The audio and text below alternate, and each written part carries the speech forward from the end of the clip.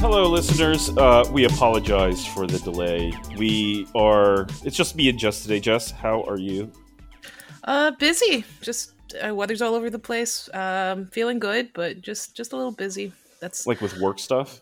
work stuff, and I don't know. Like my dog is getting a little older. She's slowing down. Oh, no. So yeah, it's hard to see. Like I had her since she was a puppy, Yeah. and it just sucks to see her get old. There's like. The old dog sleeping by the fire, it's really nice, but Mhm. you just kind of get reminded that time still passes on. So Yeah. time still keeps ticking, so Yeah. it's just hard to see. So organizing vet stuff and all that, it's not fun. Nah, I hear you. Well, I relate, right? Like, Yeah. like personally, I'm also Yeah. getting older myself, but Yeah, I mean, it's yeah, like it's not it's just no the longer dogs. just an unending stream of good news. Like when you were a kid, the doctor would always just like, "Oh man, everything's firing on all cylinders," and going to the doctor was just like good news. But now it's like every time I go, it's just you're like, we've got some Yeah, concerns here. or it's like you're doing good Yeah. for your age, all things considered. Yeah. It's like You're gonna it's want to that- watch this. You're gonna want to watch this going like, forward. oh god, so it doesn't get like worse. It's that Louis C.K. bit, right, where he goes to the doctor about his shoulder, and the doctor's just like, yeah, man, your shoulder's just shitty now. It's it not just gonna get sucks. better. It's just shitty. Yeah. Like at best, you're just preserving. You're desperately trying to hang on to what you have. Mm-hmm. Yeah. When I first heard that, I laughed because I thought I knew. Because, like, I had, like, carpal tunnel syndrome as a teenager, right? Like, Ooh, I geez. thought I knew what he was talking about when he's like, oh, yeah, your shoulder's just shitty now, Uh-huh. And then, like, it's been, like, 10 years, and, like, now I get it at a deeper level and, like, afraid to know just how more, like, deeply I will come to learn that in the coming Yeah. decades. Yeah. Yep. All right. Enough of this depressing shit. Onto the other depressing shit, the main depressing shit. Main depressing shit. Okay, well, we should start by saying the reason we are late is not because we've been neglecting Plan A, but because we've been actually doing a lot more. We had a big meeting over the weekend, and we've been thinking about ways to deploy, the little bit of capital, I'd say, that has financial capital that we've managed to accumulate over the years, which is not a significant sum, but it's not an insignificant sum either. And every penny of that is from our listeners. So to all of you guys supporting, listening, thank you guys. Your support means a lot, and we're really taking it seriously. What to do with the support you've shown us over the years. Yeah, we're not blowing it on steaks and vacations. Okay, we're deploying this in a way that I think is consistent with like our quote mission, or it's consistent with what we've been trying to be about this whole time. And it's very initial stages as to what we're planning. And so I don't know if we can say much about it yet, other than I think people who have kicked into the Patreon so generously over the years would be happy about what we're trying to do. Yeah, Right? it's very much in line with the principles, at least, that we've been espousing over the years. Yeah. So I know when I first heard the pitch, I was super excited. I thought like it was a moment of clarity. It's like, yes, this is absolutely where this needs to go. So I know we're being a little opaque about it. We'll be more transparent as the time gets closer, but suffice it to say, I'm really excited. At least I think we're all super jazzed. And this would not be possible without the listeners and the supporters. Yes. So we are late because we've been doing work, not because we've been shirking. But that said, I don't have a lot. We don't, we're kind of like rushing this episode out. Usually we have like, a nice outline, a plan for this. But since everyone's been kind of focusing on this other thing, this one might be a little rushed. But Jess and I, we've had this ongoing sort of chat in Discord, and we've always been sort of circling this. I don't even know if it's a topic, but this theme, and I don't know how to quite. I don't know if it was quite pod ready at that time, but I'm trying to articulate what exactly it is we're talking about, because it seemed to involve the nexus between sort of assimilation and family relationships, and sort of like the way that assimilating into America seems to corrode family bonds rather than Yeah, yeah. strengthen them. Yeah, I think that's one of the meta narratives behind our criticism of like the bobo liberal narratives out there, the stinky lunch genre particularly. Hmm. Um, we've done those to death. We've talked about the how we our opinion on those pieces is not what we're talking about today. Just one of the meta narratives that it's driving is that it's creating a wedge, or portraying a so-called portraying a wedge between like more assimilated children of immigrants and their immigrant families, right? It's Yes. kind of cultivating a feeling of distance and encouraging it, honestly, by and it's wrapped in really progressive sounding language like radical honesty or transparency, or illuminating the lived experiences of second generation children of immigrants. And many things can be true about this at the same time. It can be both true to your lived experience, but also a consequence of it being platformed and disseminated and absorbed into the social ether that we are all in, is kind of normalizing and legitimizing this social distance and social and personal distance that we are supposed to feel with our people of our parents' generation, people, our families, our Mm. home cultures. Yeah, and you could. I think people who, like you and I, both have a lot of relatives in, um, where you in Korea, me in Taiwan, Hmm. and when I sense this Yeah, difference. I mean, sorry to jump Mhm. in, but like Yeah, like sure. I'm the only one on either of my mom's or my dad's side of the family that came here. I think Right, right, right. Yeah. so. Like my mom has three siblings, my dad has four. Hmm. Like the majority of the family is Korean, right? It's just Hmm. me and my brother out here in California, kind of doing our own thing here. Which is a So wayward American branch of the yeah, clan. because Yeah. my parents were these wayward communists in college, and they're like, yeah, we're gonna go to America, land of the free, where we can definitely fly the red flag. Um, yeah, like man, you guys, okay, Mhm. whatever.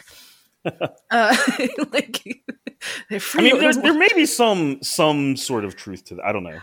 I mean, Who knows? well, they were blacklisted in Korea, right, for their Right, student right. protesting, Hmm. and then they got a really sweet offer from UCLA, like a Hmm. couple of American universities actually, a really really sweetheart deal to come do their graduate studies and then build their careers here. Like there was almost no way, there was like no alternative, and it was a really good, a really good choice for them Hmm. to make.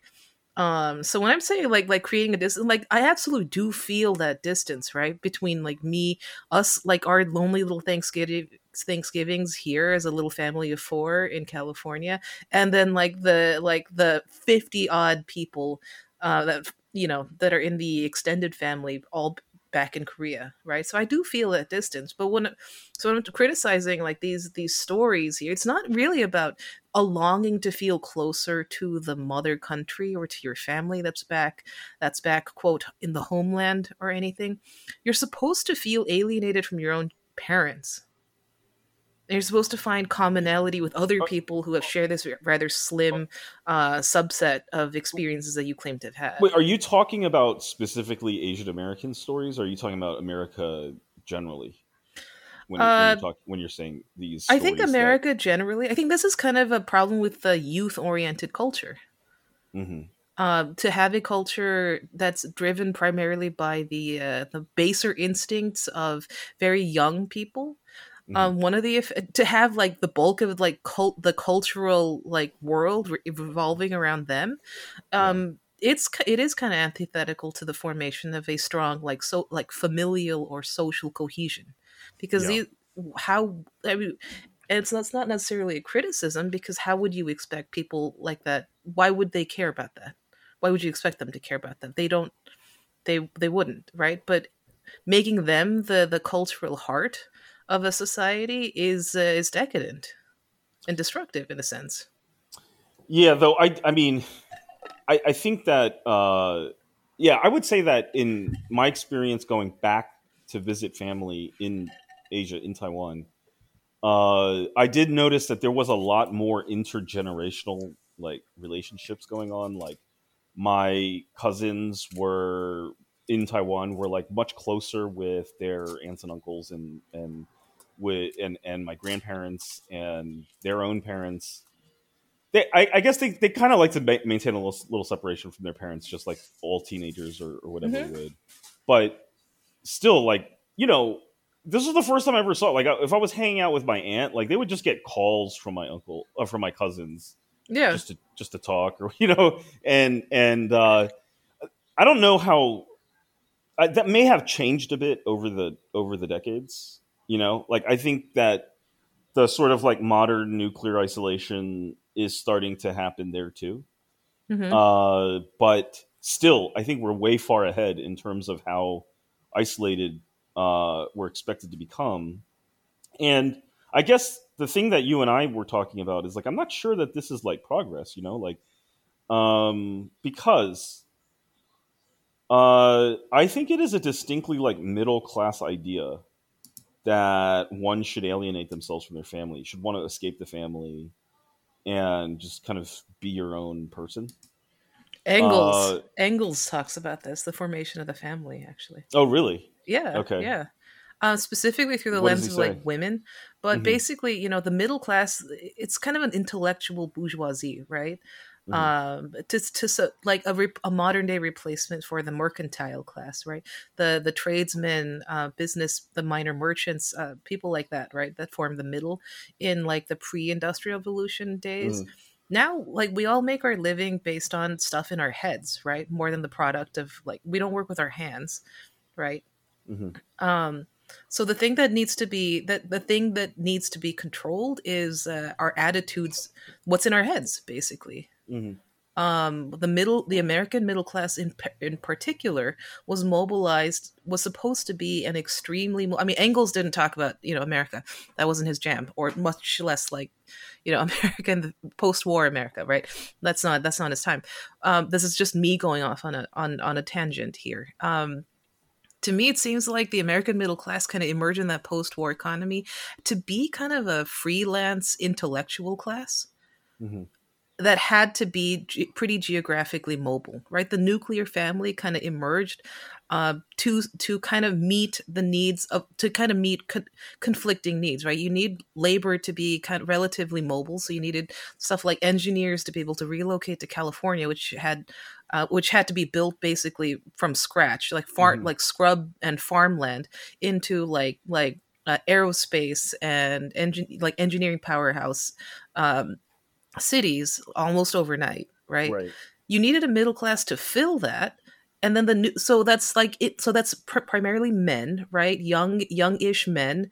Many of them probably got educated on the GI Bill, and they needed to be deployed to California to be engineers or scientists or what have you. The nuclear family kind of formed around that labor need. It doesn't make sense as a family structure.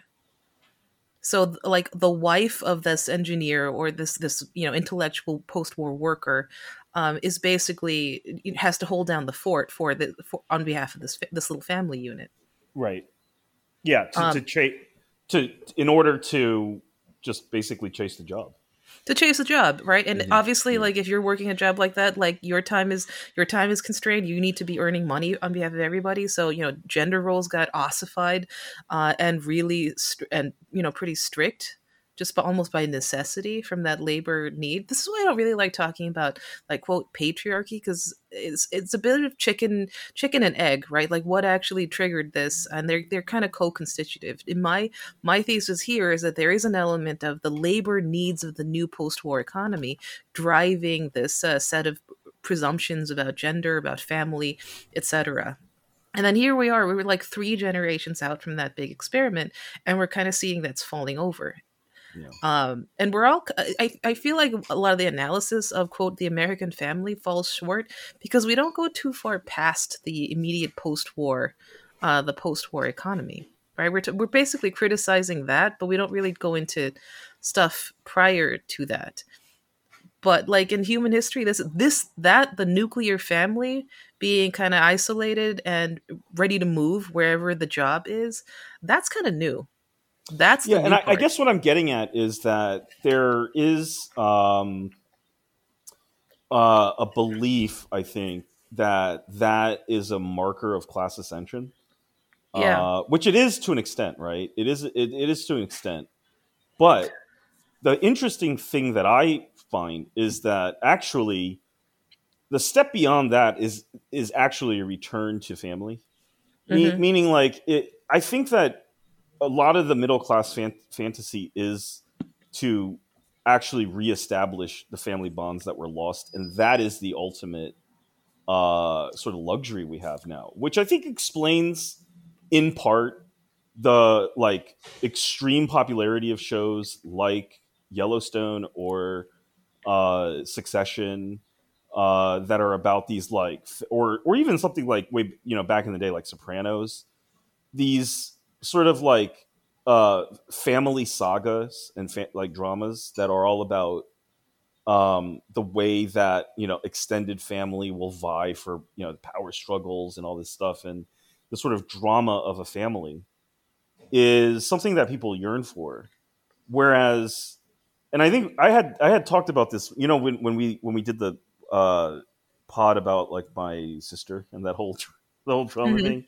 I was saying, like, I realized that for most of my for the past several many years, maybe decades, I had no family drama. There was no, like, that was a dead series. There were no developments in that drama. There was nothing Hmm. going on. And I think I wonder if that is a sort of a general problem of the middle class, is like there is no family drama. There's nothing at stake. So there's nothing happening. Everyone's Well, just there's no sort of like busy interaction. with their own shit. Yeah. Yeah, Everyone goes like their you could own see. direction. Yeah, I mean, it's very, very plausible in this day and age, right? For an adult child to be living on the opposite side of the country from their parents, far away from any siblings that they have. So you see each other like what, once, maybe twice a year. Yeah. That's a very plausible and probably likely scenario for a lot of people. And not What only kind of? that, just it's not just that happens, but that's seen as at some stage a marker of success, in the sense Hmm. that, for example, if you look at high school students, right? I mean, the successful ones move far away from home, Hmm. right? They go far away from home. They go to the opposite coast, or they go to a totally different city, to attend a prestigious college that's far away from home. They get a job that's as far away from home as possible. Maybe even get a job overseas. Hmm. And the farther away from the nest you're able to go, the more of a success I think you're seen as having, compared to the person who never leaves the nest, who doesn't go far away for college, who Hmm. doesn't travel a ton for work, and has no time for and is not hanging out with mom and dad, and busy seeing the cousins and the uncles, but is instead always trapped in meetings and Zoom calls and business flights and all this stuff. That was, in my experience, that was widely seen among my peers as a marker of success. Meaning, the more alienated you got from your family, the further away you got, the better off you must, the more you were seen to have achieved. I think this is a very, very old PR campaign, starting from like the dawn of the Industrial Revolution, honestly, Hmm. where like it was trying to be appealing to like farm kids, right? Come to the city. It's exciting. It's dynamic. You're not going to be trapped Mm-hmm. by these yokels at home. You can make money, like especially for like women in particular. Going to the city did mean a little bit more financial autonomy. You get a job in a factory or something, or you earn your own wages. Not that this being in a city didn't come with its own like risks and problems, but it was seen as glamorous. It was a bit of autonomy and freedom. Hmm. So I think we still see that percolating. This is just the latest thread in a much much older like PR campaign. Speaking of PR campaign, I mean, isn't the ultimate sort of like uh, sort of the ultimate embodiment of this would be like a Don Draper. he's Oh not yeah. even himself. He ran away from his actual identity and just Hmm. is a completely self-made, and I literally self-made in the sense that Yeah. he created his own Constructed. He's a identity, constructed. Yeah. completely artificially constructed person. He Hmm. manifested Don Draper's persona basically into existence in New York Yes. City. Like this famed capital for that kind of reinvention and rags to riches story. Yeah.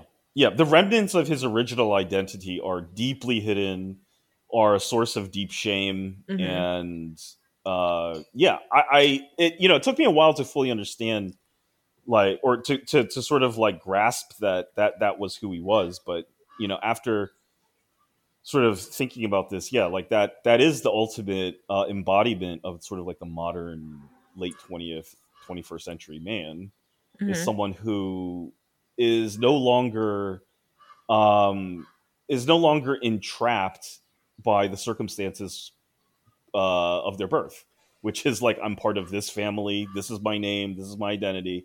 I completely escaped it, and that's to me of the sort of like the the start, the precursor of middle class striving, right? Hmm.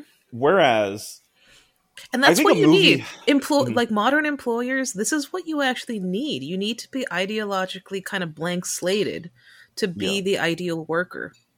You can't have ties that bind too deeply. First of all, you have to be physically ready to move, right?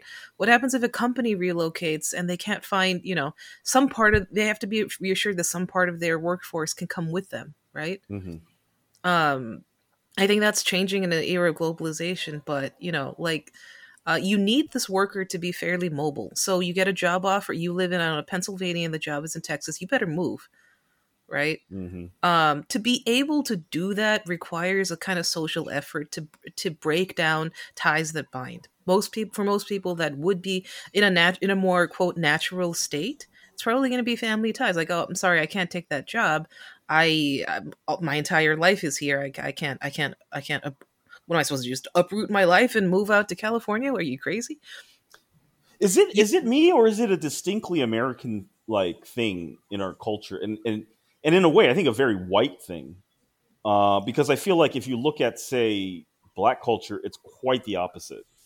But is it like a white American thing again? Because I don't detect this in Chinese culture, to like just incessantly complain about being near your family, and how like irritating your uncle is, or problematic your uncle is, yeah, I how think so. I think they how started it. exasperating your parents are, how family dinners, family Thanksgiving is a fucking nightmare.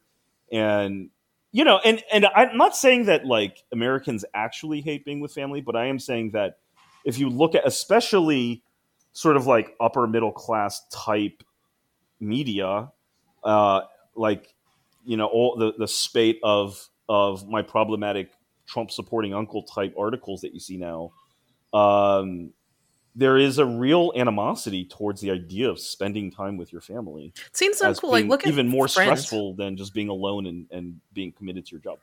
Yeah. No, Hmm. I totally believe that. I mean, one of the shows that, I guess was going on when I was coming up, Friends, right?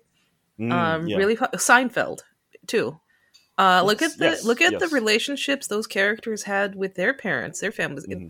The parents are basically caricatures, right? They're kind of disdained characters that you're supposed to, you as the audience, you're supposed to feel, some kind of solidarity with the characters in being exasperated, frustrated, hating their parents, and wanting that distance from them. Hmm. So the idea of being like the cool person is someone who goes to the big city. In both these shows, it's New York City, and you're demonstrating how much higher up the social ladder you've gotten from your yokel parents. Yeah, because the closer George Costanza gets to his parent, like the physical proximity between him and his parents in Queens, the more like humiliation he suffers. Right, is Hmm. like his parents are basically like the incarnation of his own personal humiliation. right? It's Yeah. Frankenstein And Costanza. it's a meme, right? And I don't know Yeah. how I haven't heard the equivalent in any other society. I'm not exactly super cosmopolitan about this shit, but like how often have you heard like, "Oh god, I'm turning into my dad," or "Oh my god, this is something my aunt would do or my mom would do." And you're supposed to Mhm. be like, "Oh my god, that's horrible. How could Yeah. you?" It's Yeah. seen as a sign of regression or that you didn't fully transcend your problematic origins. You didn't fully manifest your unique snowflake actualized self, and you're still carrying these traces of backwardness in you that are bubbling up. Now, if I understand what I think we're both trying to say, and because I want to move on to the notion of reconnecting with the family as the next, as the actual sort of like next step of class ascension in our culture, which we're starting, I think, to see. Um, let's lay the groundwork for this for a sec, right? Uh, I think that the notion that we ascend in society by abandoning family and entering into um, the corporate world, where relationships are dominated by commerce and promotions and all this stuff, and colleague relationships, and you know starting a family with someone who is in a similar path, but starting a nuclear family with dual income, and really not having much time for each other, and all the hyper stressful modern family life that we see. I think there is starting to become a recognition that maybe the sacrifices are too much. And there starts to be a yearning for people who have the luxury of putting their family first, right?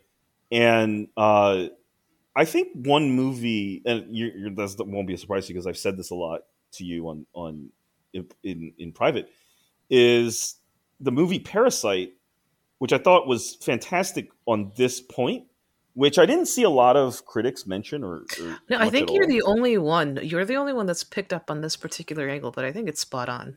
I think that it's very central to the movie, Hmm. meaning like I think Bong Joon Ho was like explicitly making this point, and it's pretty obvious, is that the rich family, I think it's the Park family, right? They're the Hmm. Parks. The Park family is uh, all about the family, the family compound, paying attention, like doting on, the mother doting on the interests of the children.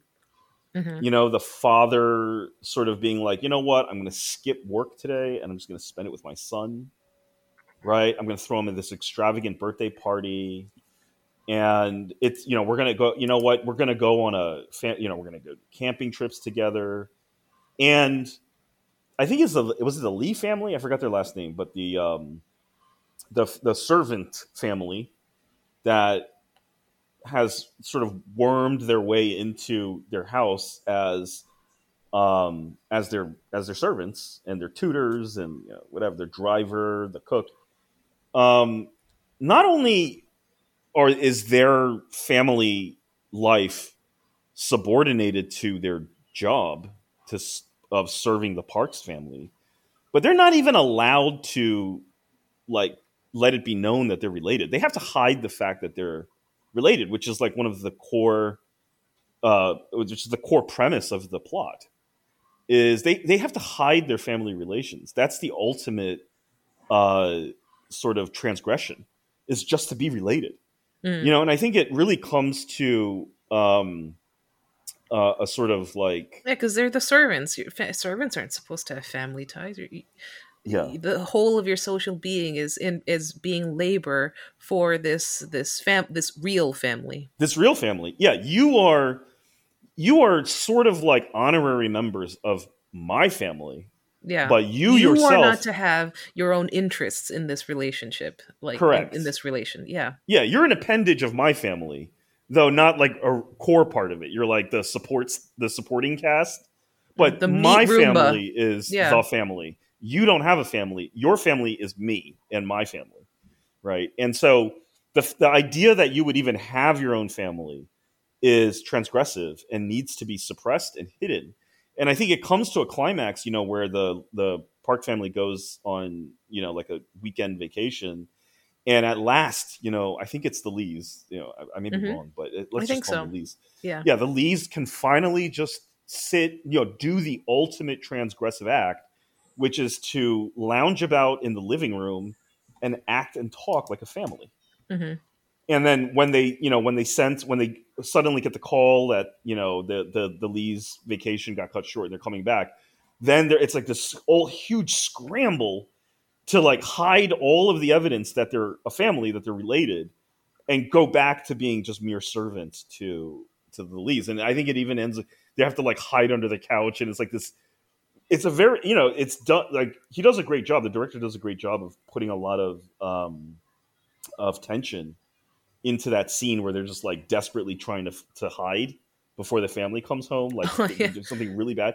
But think about, what were they doing? They were just hanging around in the living room, just reminiscing about family memories. Like, how the Hmm. mom was like, wasn't she in the like an Olympic like hammer thrower or something like, something like that. Like, just reminiscing about that time that they opened up a restaurant, or all this stuff. All of that is just like basically illegal, Hmm. and something that only the Lees should be doing. Only the Parks should be doing. Right. And I thought that was an to me, that was an unmistakable uh premise. That was an unmistakable point in that movie that I thought was really great. And I thought maybe an Asian director, like a Korean director, might appreciate this point a little bit more at this moment in time in history than Americans are capable of doing. I don't know. What do you think? I mean, I think you're spot on that one. Hmm. I mean, once you mentioned that, a lot of like seemingly unrelated threads just started coming together. Hmm. Like, let's step out the realm of like media representation, or like what's in the social ether, or outside the lives of the upper and upper middle class, right? Like, what has been actually happening on the ground for the last, say, like, I mean, you could say 20 years, but you could also say it's been happening for like 60 just as well, right? Like, family formation in the lower classes has fallen off a cliff, right?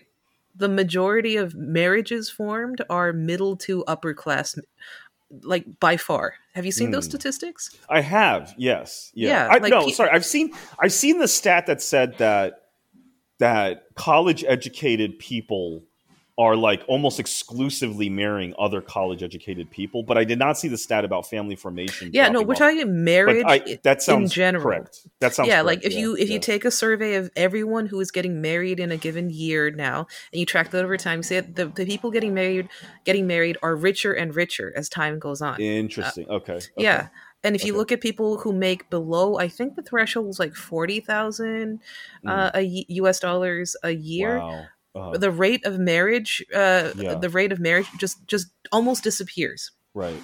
That's Um, that's that's fucked up, but yeah, not shocking. yeah, it's not shocking, and if Hmm. once you hear it, you're like, holy shit, yeah, that totally makes sense. Mm. Like if there are children, they're being born out of wedlock.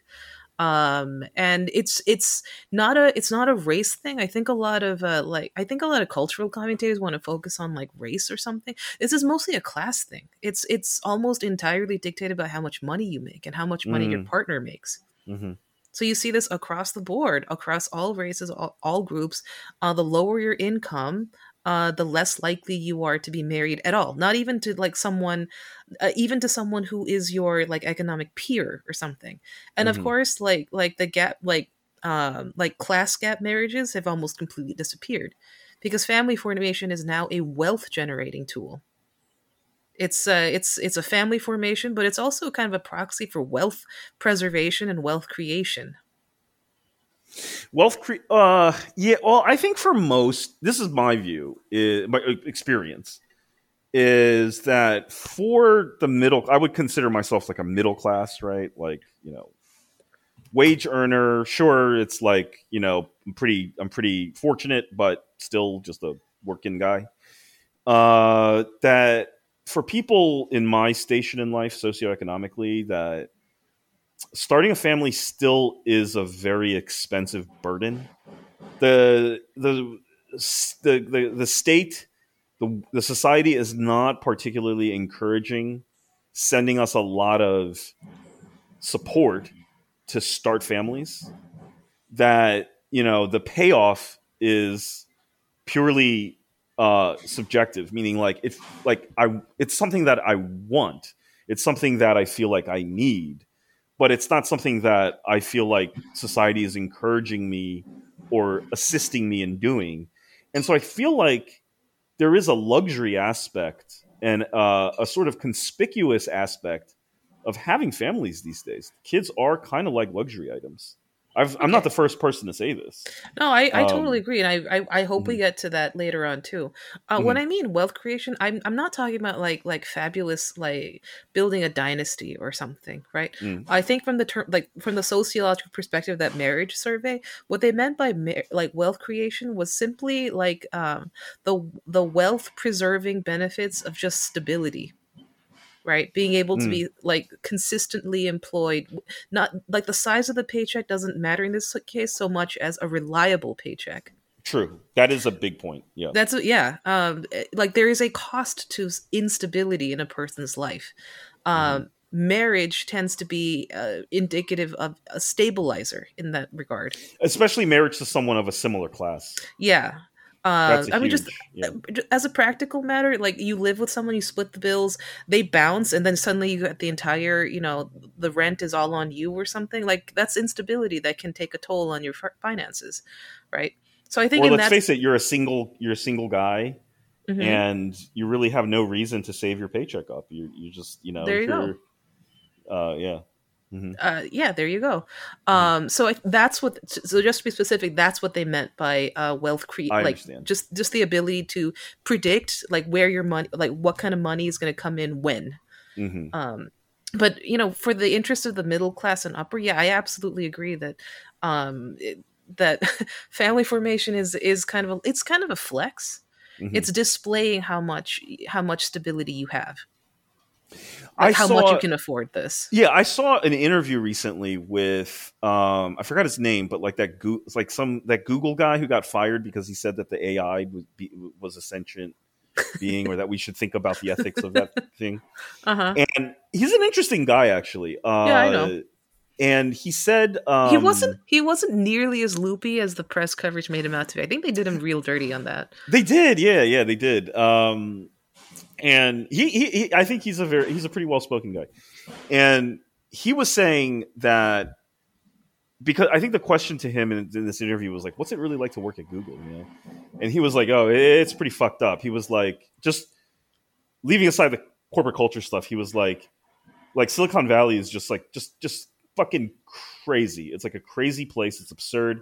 He said when we got there, they would have like sort of like a more senior manager come and talk to them about how Google works. He was like, they're going to promote you if you do this, or if you do that. You won't get promoted if you don't do this. You won't get promoted if you don't do that. So you want to get promoted. And he's like, if you get promoted to this level, okay, that's when you can afford a house. Hmm. Yep. Meaning, like, going to Google, getting hired at Google is nowhere close to, being able to start a house, to buy a house, inside of which you can raise a family. You've got to get promoted several ranks up.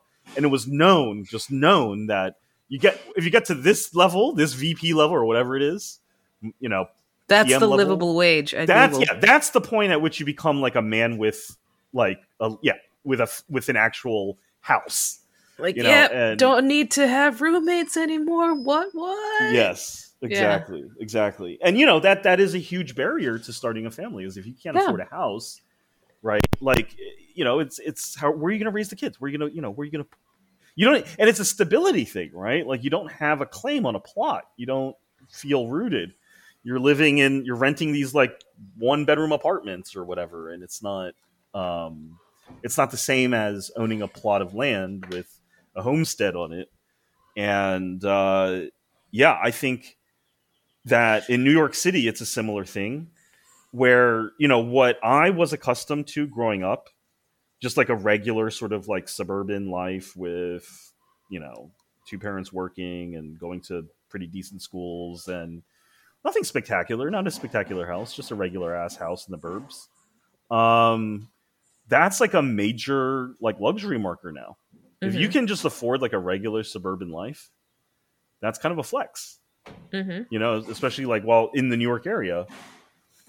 Um, and so yeah, I guess I'm trying to say that uh, we're definitely in an era I think where the notion of having family has become luxury.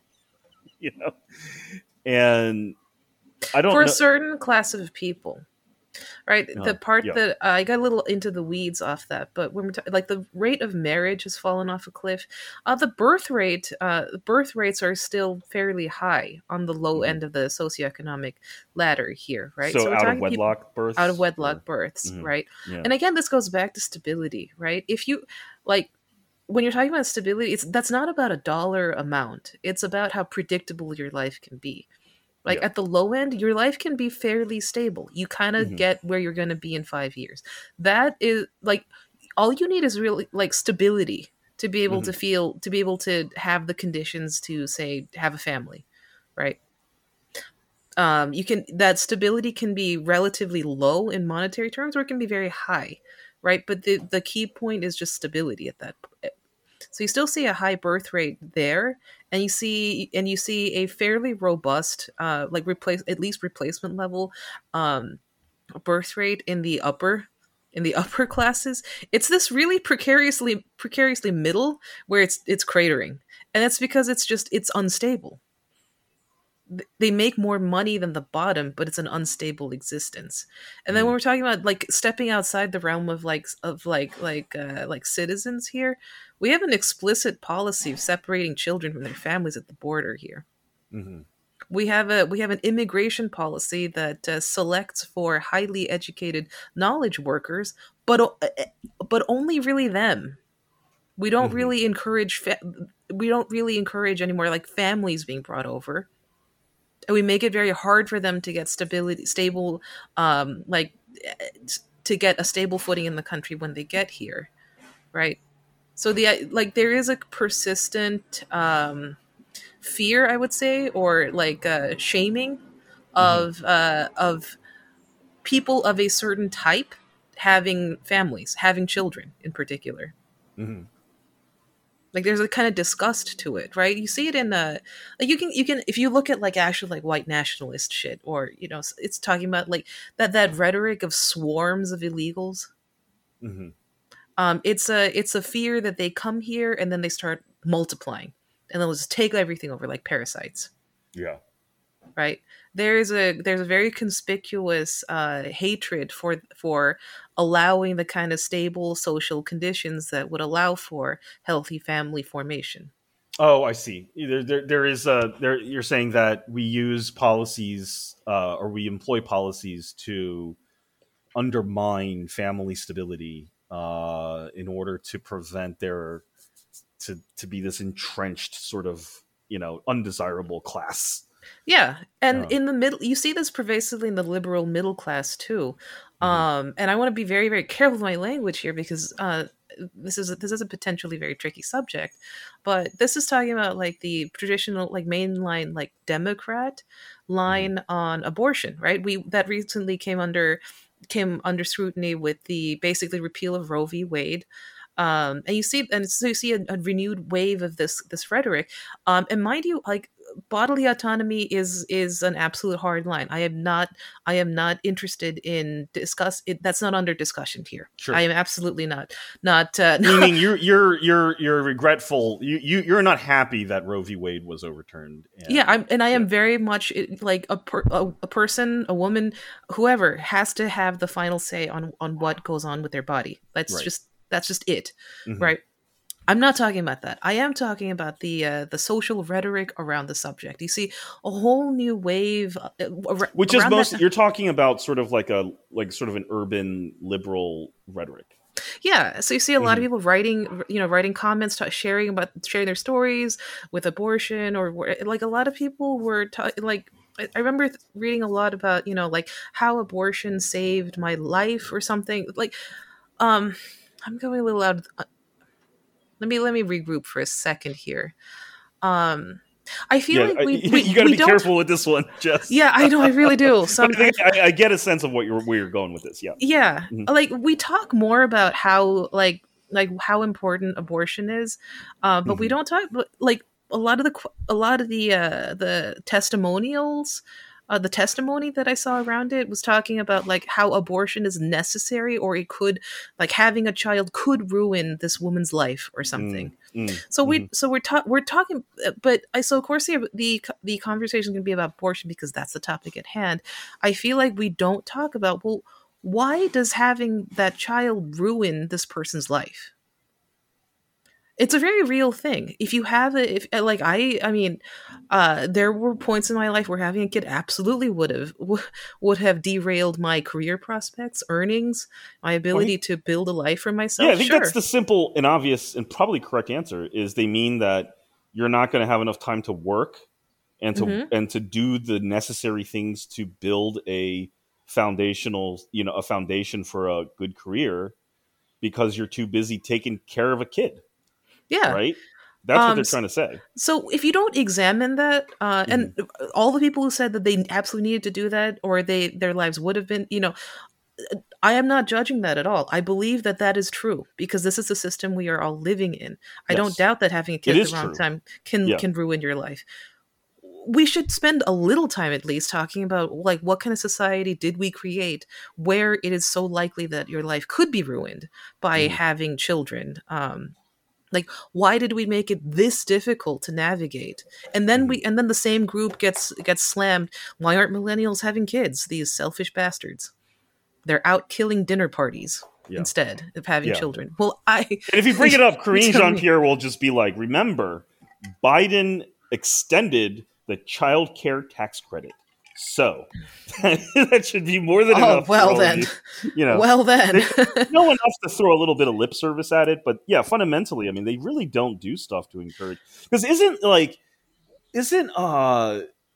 even, is it South Korea or Japan?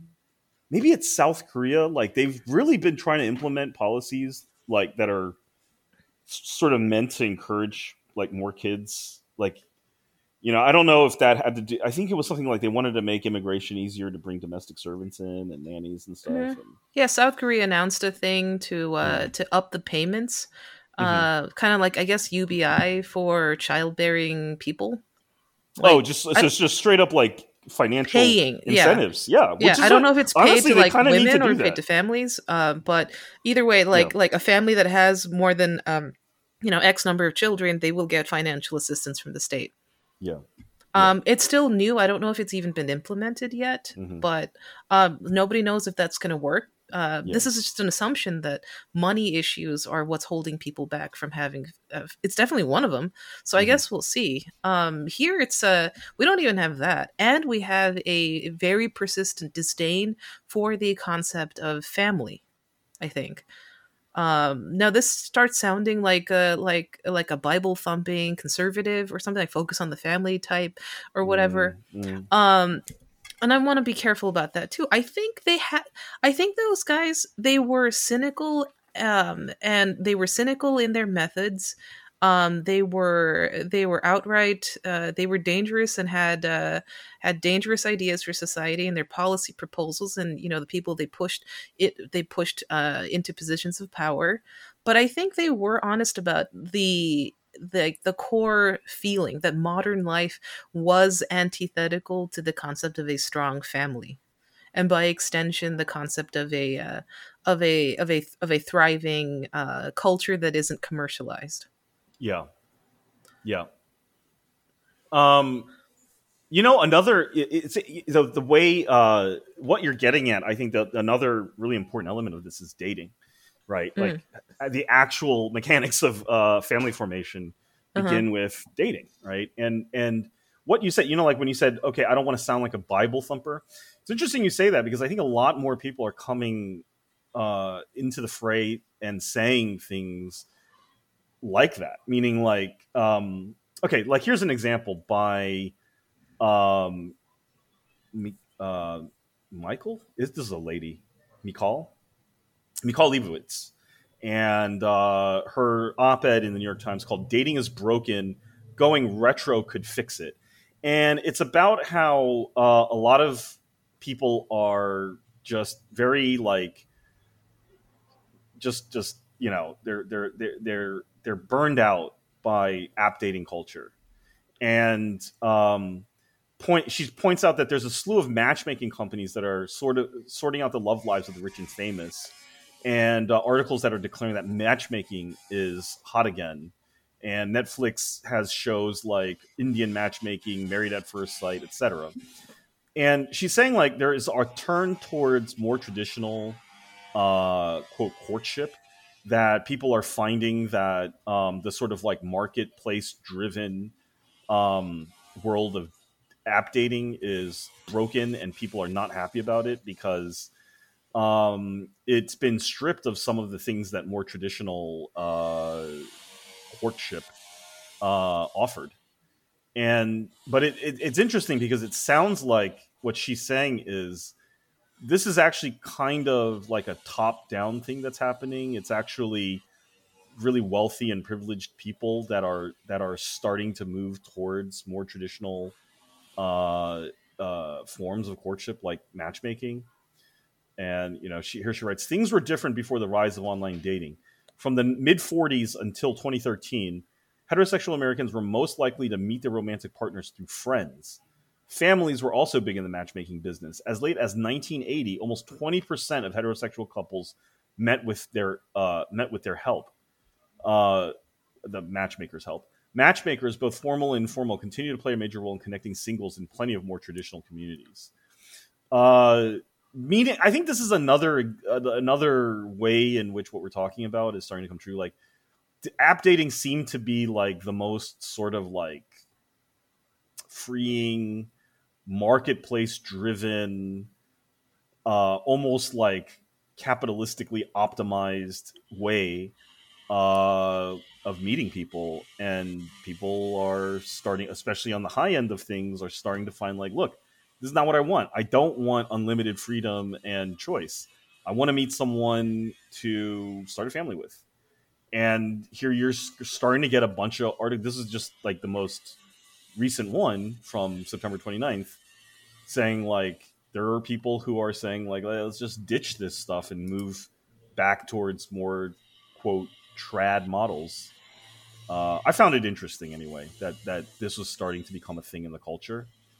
And what am I trying to say? I guess I'm trying to say that that the old notion that we should do away with traditional family structures and abandon all that and move into like a purely market driven individually determined world is actually going out of fashion, and it is becoming markedly middle class in nature.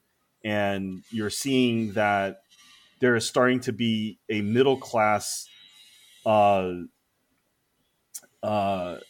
aspiration that's going on, where it's like, no, I want to reprioritize family, and it's but market the economy, the property market, the employment market just have not it's just not responsive to that, which I think is driving that aspirational feeling. And I think that the difficulty that companies are having in sort of like re-implementing return to office, for example, which I think is a mega issue right now, and we're just starting to recognize how big of an issue this is you give people 2.5, 3 years of being at home with their family. Guess what? They don't want to come back. They don't want to lose that. Yeah. And that's a good point. Yeah. And look how much disdain there is for that. They're fighting their employees on this. Yeah. Like like the employees' families are an impediment here.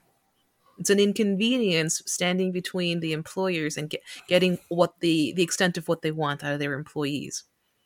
Like, I listen to a lot of these tech podcasts these days.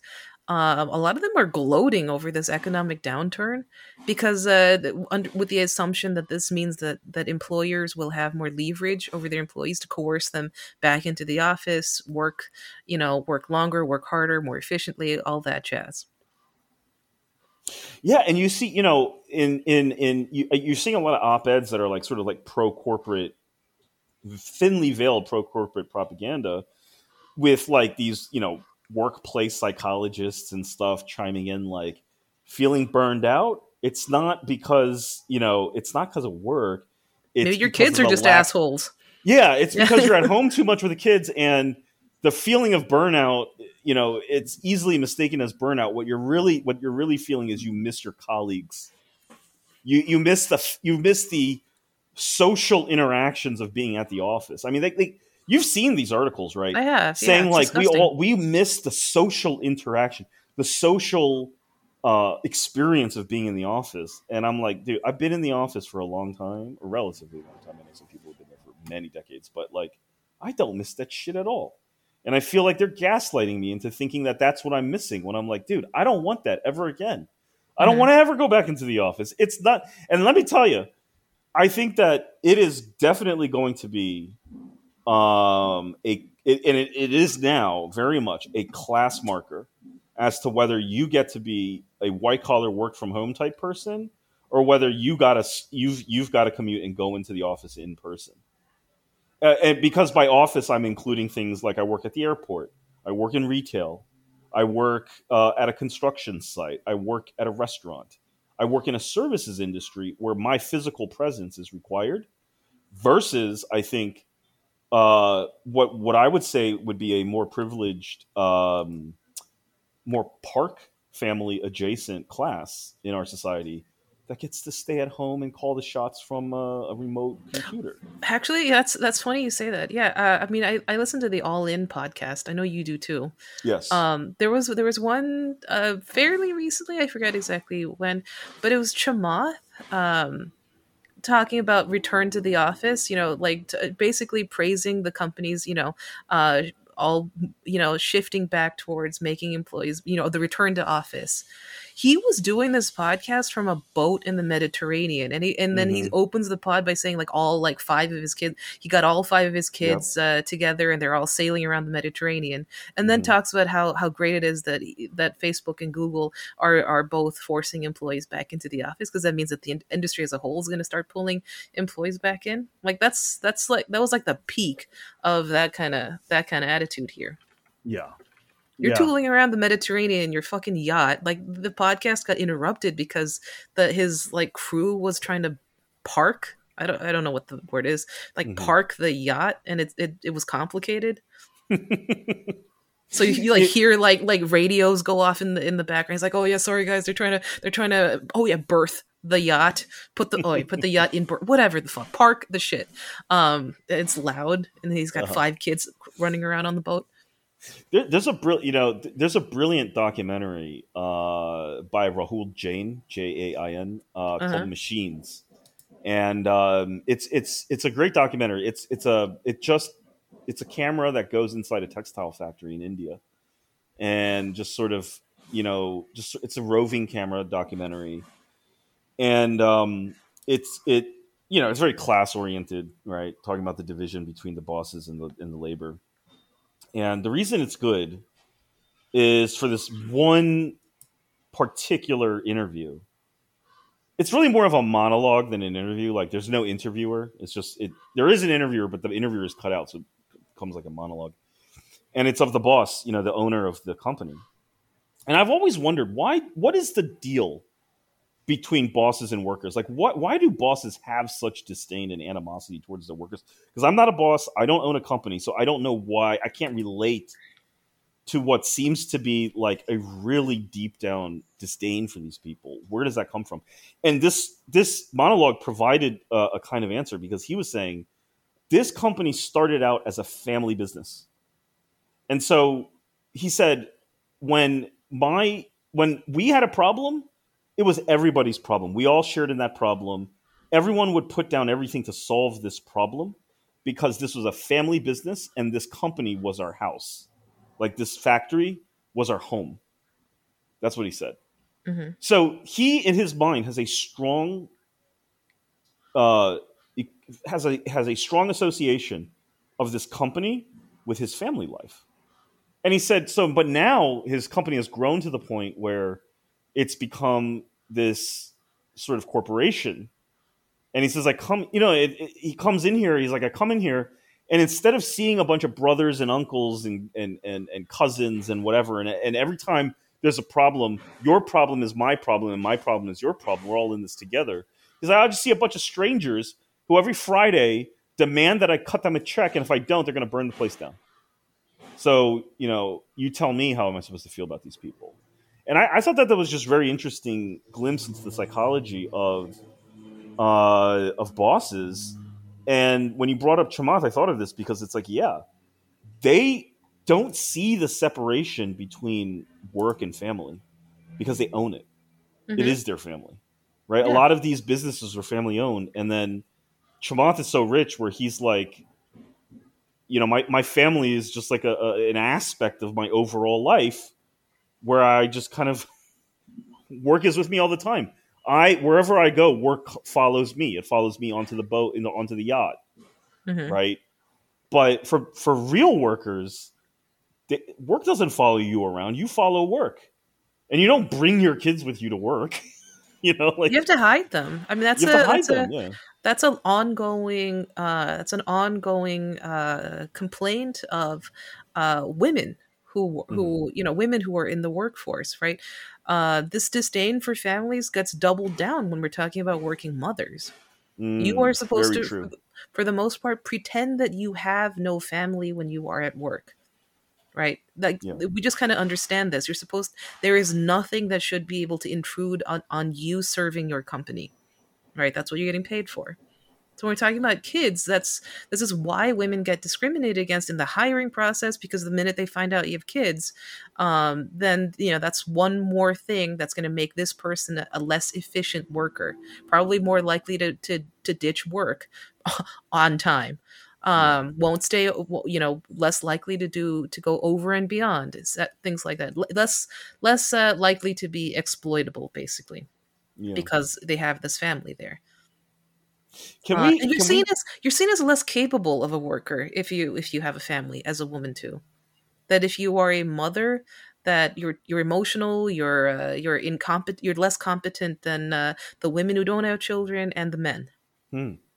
What's interesting about that is I think there's almost an opposite or maybe complementary thing going on with men, where a lot of like male bosses like to see their subordinates have children.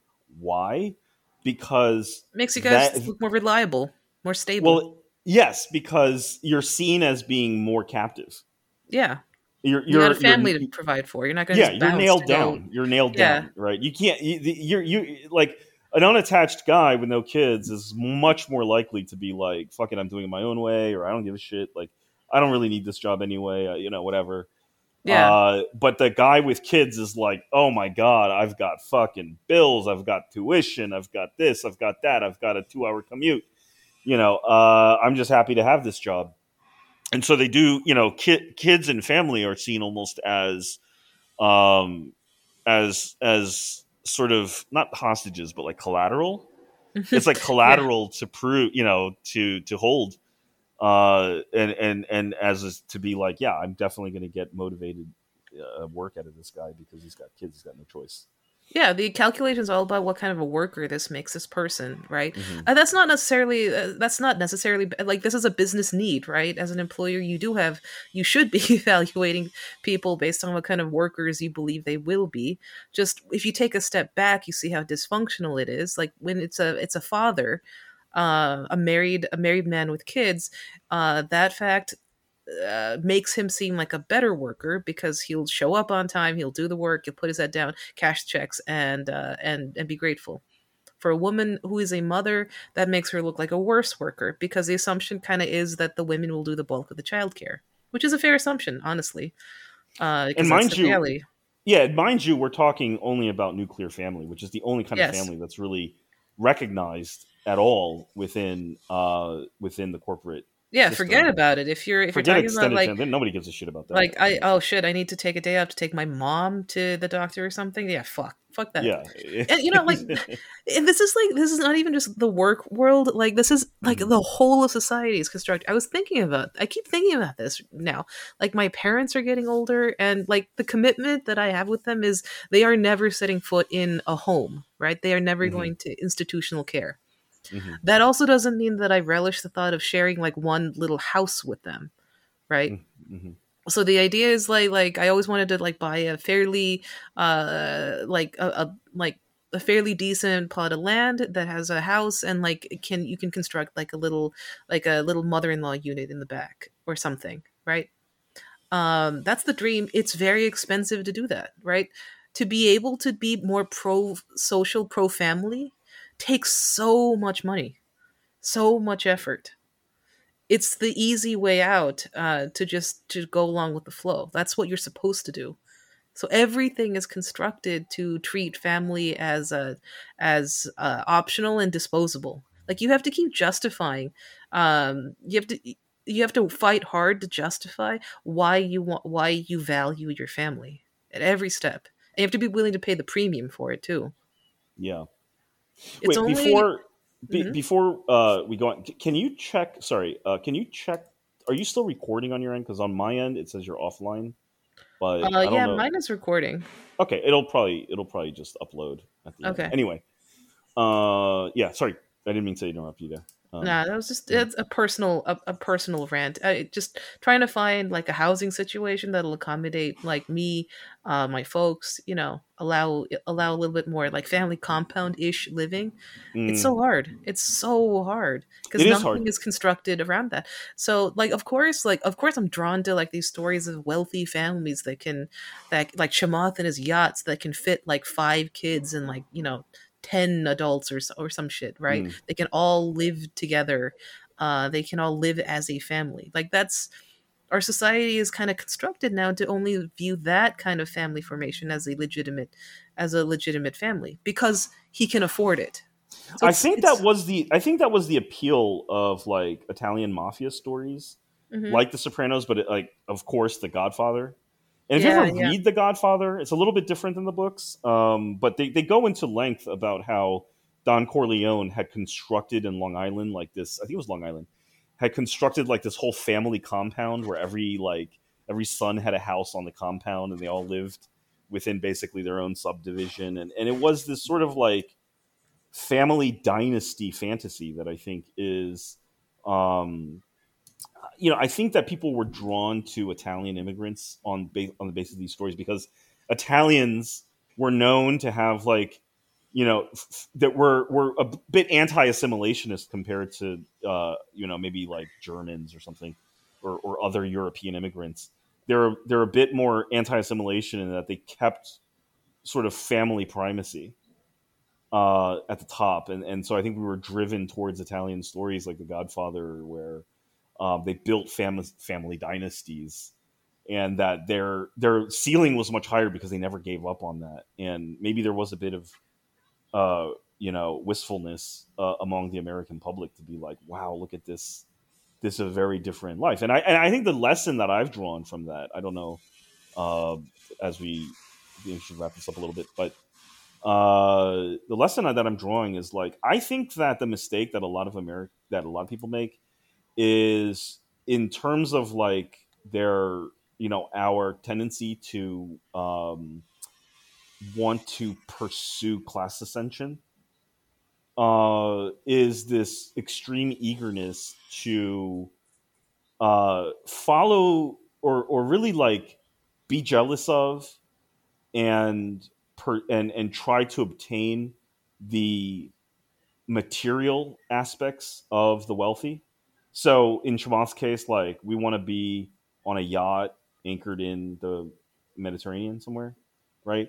But we overlook the social privileges of the wealthy, which is that he's with his 5 kids, Mhm. right? And you can have that.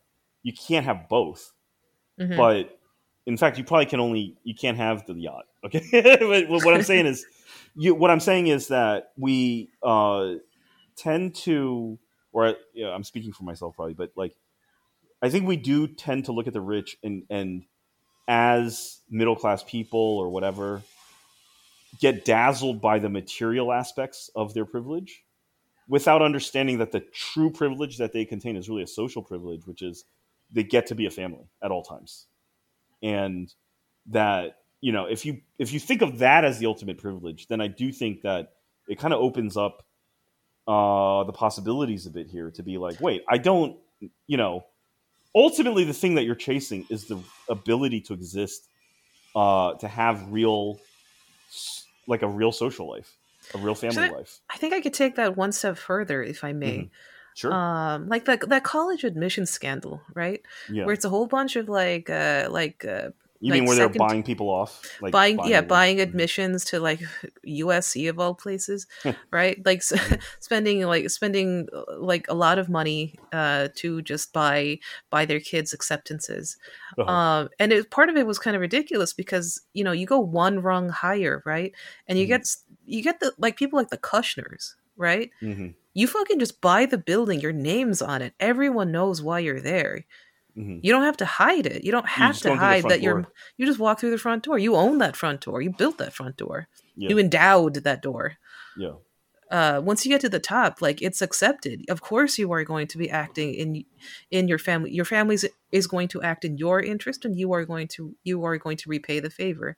It's a dynasty at that point. Mm-hmm. There is no hiding and you don't need to hide. For the rest of us, it's stuff like nepotism has a sting for us, not for them. Yeah, right. That's a very Bong Joon-ho Parasite kind of thing that's going on there. Yeah, being called like the super wealthy Kushner guy is like, yep, I totally, my dad bought me in. And the middle class asshole is like, my dad bought me in, I'm going to jail. Like that. Yeah. My parents went to jail. Your father is the fucking hero. Or you have to feel shame for being called the affirmative action hire or something has a particular sting to it, and not like the guy whose last name is on the building that that he's in. Like there's no sting to that. Yeah. That is yep. I mean, I don't know. I guess we've been talking about this in a lot of disparate little threads here and there, but it's kind of coming together, and I'm feeling really happy about it. Yeah, it was a good discussion. Yeah. I mean, okay, just to completely just throwing in another thread here. A callback to a pretty old pod that we did with Red Canary Song. For new people and people who might have forgotten, Red Canary Song is an activist organization located in Queens, New York. They're in Queens? I believe so. Okay. Or all over New York City. I don't know. All over. Okay. For an organization that supports the rights of sex workers, primarily Asian, in New York. And one story that one of the girls was telling really stuck out to me. And she was talking about how the bulk of the clientele she worked with was actually like Latin American like laborers, who were basically here as just mobile labor. Like the purest distillation of what we're talking about here is like these are people literally cut off from any family tie. They are here literally to do like hard labor with their hands, right? They're not allowed to have families here. They are completely cut off. And that was the bulk of their clientele, which runs counter to the social like narrative we have about sex work, which is it's wealthy people. Like this is actually it's an anti-family industry in a sense, right? Because this narrative is like a married man who cheats with a hooker and destroys his family when he gets caught or something, right? Like this is a presence that's destructive to the notion of a strong family, strong social bonds. It's antisocial basically. And she's basically flipping the script a little, saying that for this completely overlooked class of people, what you're seeing is actually kind of pro-social in a way. These are people who have who have needs as human beings that are being completely disregarded by the society that they find themselves in right now, completely cut off from human contact, basically, finding a little like human comfort with sex workers, another reviled class of people in this society. So it's just kind of stuck out as like what as another kind of little thread in what we think of as like a pro-social, pro-family kind of thing. Like I would never have been able to come up with the that kind of. I would never have thought this about the sex industry. You know what I mean? Yeah. Yeah. That's a good point. And it kind of reinforces that how much of what we think about the institutions in our lives is entirely dictated either by suppressing like family instinct in some and like almost fetishizing it in others, right? So like the white heterosexual middle class family is still the hegemonic legitimate family in this country. Anything else requires a shit ton of justification and money to be able to buy into it. I mean, just look at the pin. I mean, that's totally true. It's still. I mean, look at the pinnacle of Anglo society is literally a family, and their job is literally just to be a family. Yeah, we're and talking, and of course, and, of the and British an royal family. entire nation Yeah, is defined by them viewing themselves as supporting characters in a single family's drama. a single You know? family's familyness, Yeah, like it gets insane. It's like I don't know yeah. why it comes over on this side of the pond here too. Like Yeah. headlines being like Well, because we want to oh be a part of. Because little people want that drama. They want to be a part of that drama. oh we got our You own know, too here, the Mhm. Kardashians. Kardashian. Yeah, exactly. We have these celebrity is often about family drama, and like nepotism in the entertainment industry is totally accepted. Is Hmm. seen as a good thing to be for a megastar to have their child fast tracked into megastardom is seen as a normal and natural thing that we should all support. And we are supposed to have warm human feelings for these people who are engaged in essentially what's commerce. Hmm. And same thing with the royal family. It's like you're supposed to have warm familial feelings for what is essentially politics. Hmm.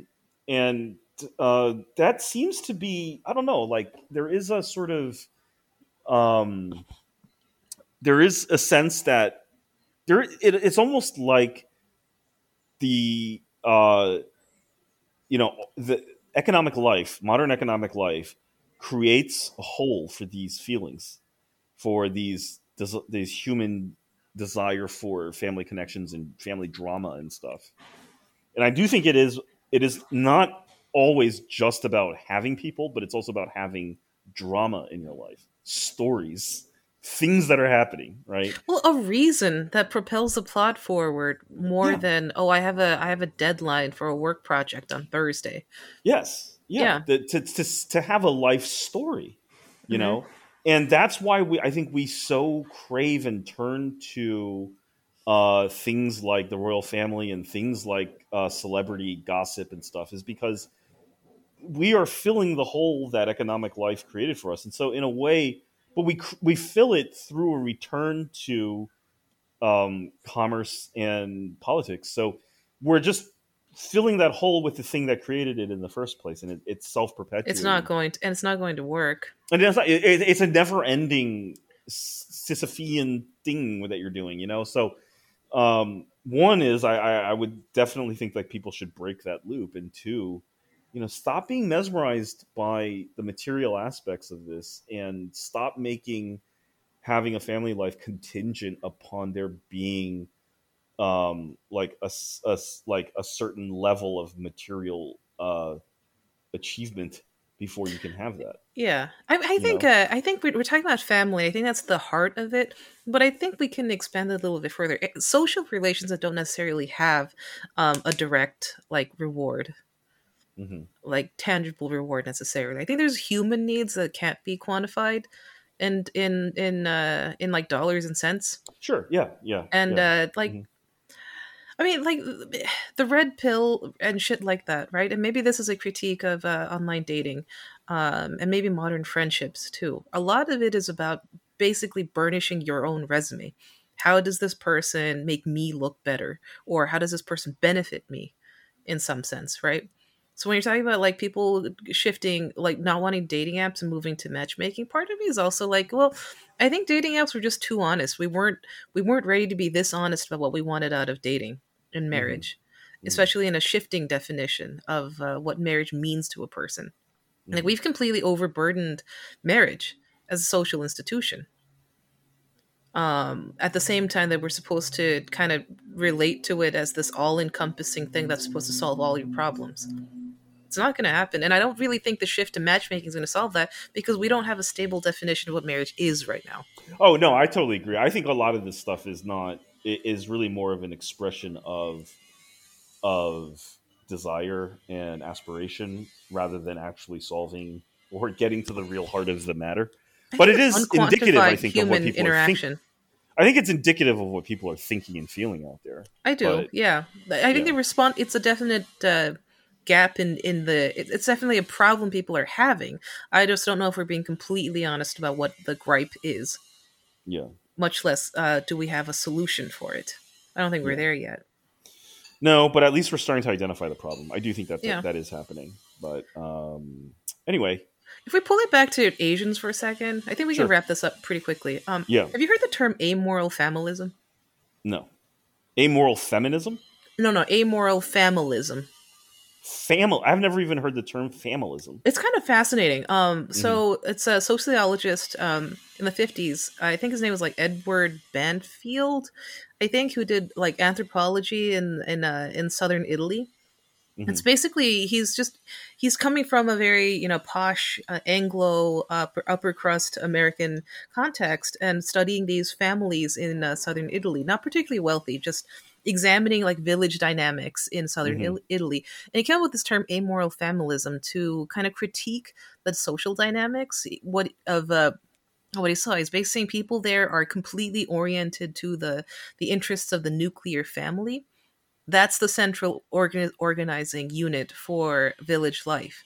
Hmm. So very little social progress happens in this region because everyone's kind of pocket watching everyone else to protect their own interests. And by their own, they mean their families. They're all little mafias, basically. Hmm. Mm. I And talking mean, about yeah, that sounds like clannishness. Yeah, clannishness. yeah. To people will like. So we talk about Yellowstone or Succession, like people being willing to do bad things on behalf of family. For the family. Yeah, for the family. Hmm. Game of Thrones is about this. I guess, yeah, a lot of our media has been about A this. lot of the stuff we love the most is about this stuff. It's dynastic drama, you And know? it feels right because I think instinctively it does feel correct. If you're willing to invest literally like your life into it, what is more worth it than your own family, right? Yeah. I'm not doing this to get an Excel spreadsheet done on time, right? Hmm. Um, but he's basically criticizing this, right? He's saying like people are overly focused on the nuclear family at the expense of the greater good, and that this blinds them to the possibilities of greater social cohesion, social organization. Hmm. So he's kind of advocating for what kind of sounds like the modern liberal cosmopolitan perspective. Sure. And People when was he need to doing this? detach. The 50s. I Yeah, think that that makes a he lot of sense. yeah, like so exactly Yeah. that post-war year. So Uh-huh. it's He, not a he surprise why it probably took went to off. southern Italy. It was like, people, you're never going to get to the moon if you're going to be like Yeah, this. and he's contrasting with like northern Italy, which had factories, more Right, mobile, like right. more labor mobilization, more Yeah, dynamism. yeah, Like he's literally criticizing these families in southern Italy because the kids mhm, don't go anywhere. They yeah, just do what their dads did. The girls marry early and then form clan relations, and then everyone just stays right there and just they're just obsessed about the family. Like what the fuck is wrong with them? And so he's basically saying like the proper way for society to mature and develop is to break apart this quote sure, amoral familism, to sure. make people more independent, more outward thinking, less likely to become provincial and Hmm. completely myopic, Hmm. um, and to think apolitically, asocially, dispassionately, basically. And what is the connection to Asians here? Um, The connection here is the kind of media that gets promoted in our circles.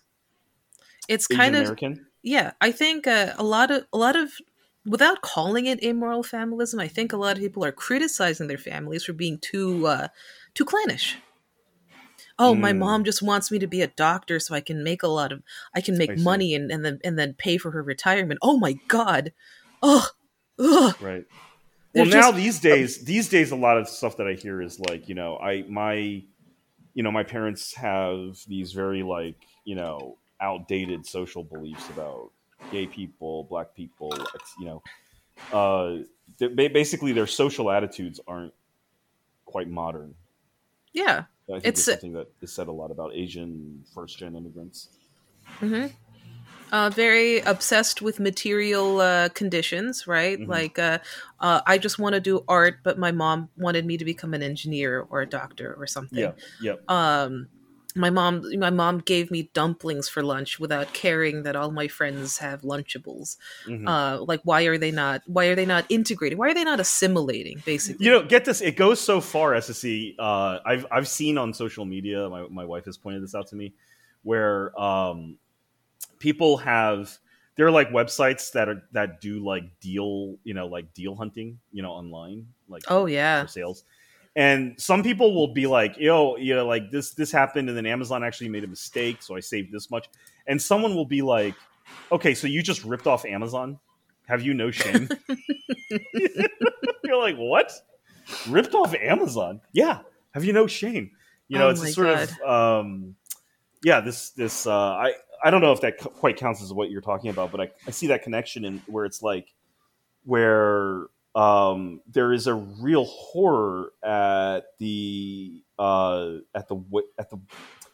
sort of like self-preservation instinct of people Hmm. to be like, dude, you've got to think about the well-being of Amazon here, where you're like, okay, this is absurd that you that you think I that mean, we should care about Amazon, but like fandoms, I think uh can like I think this instinct is all like there was a liberal social experiment, right? Can we take this quote amoral familistic instinct out of people, right? Can we make them truly dispassionate and self created, right? hmm Are people blank slates, basically, like pretending that people are blank slates and you can imprint upon them this dispassionate worldly global um like viewpoint that they then deploy probably for their employers, right?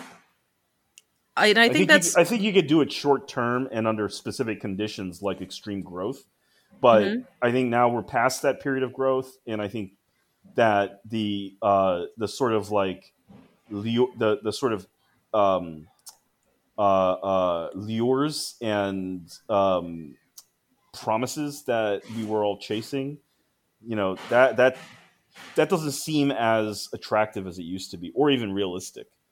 Like when you're mhm. just straight up told by your boss or your boss's boss at Google that you've got to wait at least this many promotions before you can afford a house, people are kind of like, "Yeah, fuck this," And like what the fuck am I So supposed to do until then? I yeah, don't know, commute your exactly. ass 2 hours, Yeah, have 5 roommates in Palo Alto, I don't know, like don't even think about a figure it starter out. home, bro. I have a Yeah, PhD in computer science, okay, but they're like, well, no, like, well, no. fuck you. Well, okay, well then it'll be a solid eight more years before you can even think about doing a starter home here. People are like, fuck this.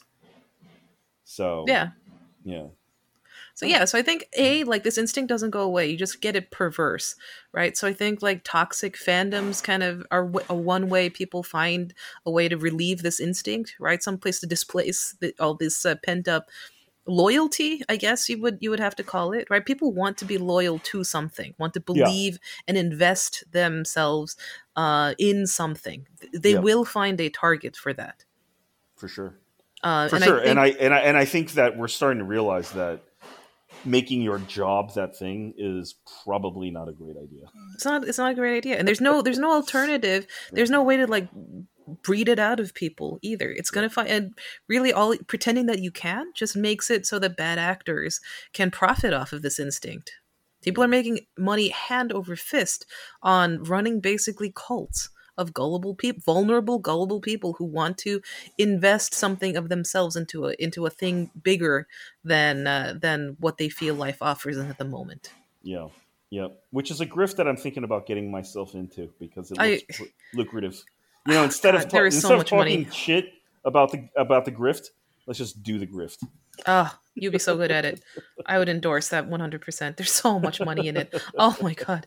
Oh, Ugh. identify the psychological needs and then provide easy but expensive answers. It's like the ripest pimple Yeah. ever, just begging to be popped, and money falls out. Yeah. You This have to is do it. definitely close to the core of the crisis that I think is happening in American society. Hmm. Is the feeling like, there's like we are starved for a life of like a plot in our life. I think that's why more and more people are becoming completely consumed by media, Hmm. by the drama that happens, not just the movies, but the drama around the movies, Hmm. the corporate intrigue around the movies, like the off camera stuff that happens, and sports too, the stuff that happens off of the field or off the court. Hmm. And we get enmeshed and enraptured by these stories because our own lives are not providing enough interesting drama. In fact, our language treats that as a negative thing, like my life, that there's too much drama in it, Yeah. you know. Yeah. And yet at the same time, we crave and consume drama because I actually don't think we have enough drama. We don't have enough drama. Or maybe the only drama that we have is always bad. There's Our no, milestones suck. yeah. I mean, I know a friend who fell into a pretty deep depression, like Hmm. real go getter, Hmm. like knocked everything out the park, like basically by 27, right? Hmm. The multiple degrees from great universities, promising career, marriage, and kids, like Yeah. all before 27. Is this a Homeowner, woman or a man? woman. Hmm. And then like I didn't hear from her after a while after she had her second kid. Like her Hmm. family was complete, and then and I just suddenly stopped hearing from her. And then she came out like, yeah, I fell into a really bad depression because it was like, In and like during I was like, motherhood? yeah, and like, Uh, okay, sure, what was going on? Like mhm. postpartum or bad, like, Yeah. marriage kind of frame. What's going on? I'm like, no, that was fine. It's just I realized I was 28 and like I had no more like milestones until death. Mm, I Like see. I'm paying a So there were, mortgage for 30 years. so Like there got were, it. she was just sort of like, it's almost like vertigo. It's like Yeah, I could like see and the end of the like tunnel from here. super. Like I knew we were in college. Like Yeah. Hmm. super. Like one of those like machine like people. Like you just didn't know when she slept. Basically, Mm, hmm. like always on top of it, always like crushing it in everything, working super hard, knocking everything out the water. Like super smart. Absolutely. Dedicated, hardworking, all of that, and just absolutely crushed all her goals that she had set for herself. And then she got to the finish line basically, and it was like, oh fuck, now what? Yeah. There Yeah. there aren't that many so she kind of she got to chapter 2, and the rest of are all kind of blank pages, or like you already kind of know the script till the Yeah. end. Hmm. So And it seems like there wasn't a lot of like humanness in her life or something. Like, is yeah, that like it? her Like, it's life just. is basically defined more by like what the kids need, servicing a mortgage, Hmm. things like that. Like she ended up going back to school, getting like another PhD or something, Mm. like, and just changed careers. It's kind of like career hobby, like Almost very as a successful. distraction. Yeah. Yeah, to kind of just keep stacking it up, keep adding chapters to this book, and trying to kind of keep the dopamine going with a little bit of Right. adrenaline. Like she was Hmm. definitely an adrenaline junkie. Yeah. Just modern adult life doesn't offer that much adrenaline, Hmm. except the bad kind. Like, oh god, my huge ass mortgage. I took out a variable interest mortgage, and interest the Fed's jacking up the interest rate. That's a bad kind of adrenaline. You know what I mean? Hmm. Yeah. So All I don't right, know. great talk. I thought, yeah, that pretty much sums up, I think, what we've been talking about lately. Hmm. So should we call it there? I think so. All right. Just as always, great talking to you. And again, Likewise. apologies for the late episode, but yeah, I think Hope we made it worth your while. I felt kind of. mm, I haven't been feeling good about just doing off the cuff like opinions. I felt like this one we were actually like pressing a thesis, and we brought in some good stuff to support it. Yeah, I don't want people to get the feeling like, you know, we're sort of just like winging it now. I do think like we're thinking about other shit these days, and starting to figure out, you know, how to approach these things. But yeah, this is a good talk. Yep. So all right. Stay tuned. More to come. All right. This is your episode for this week. We'll see you next week. Same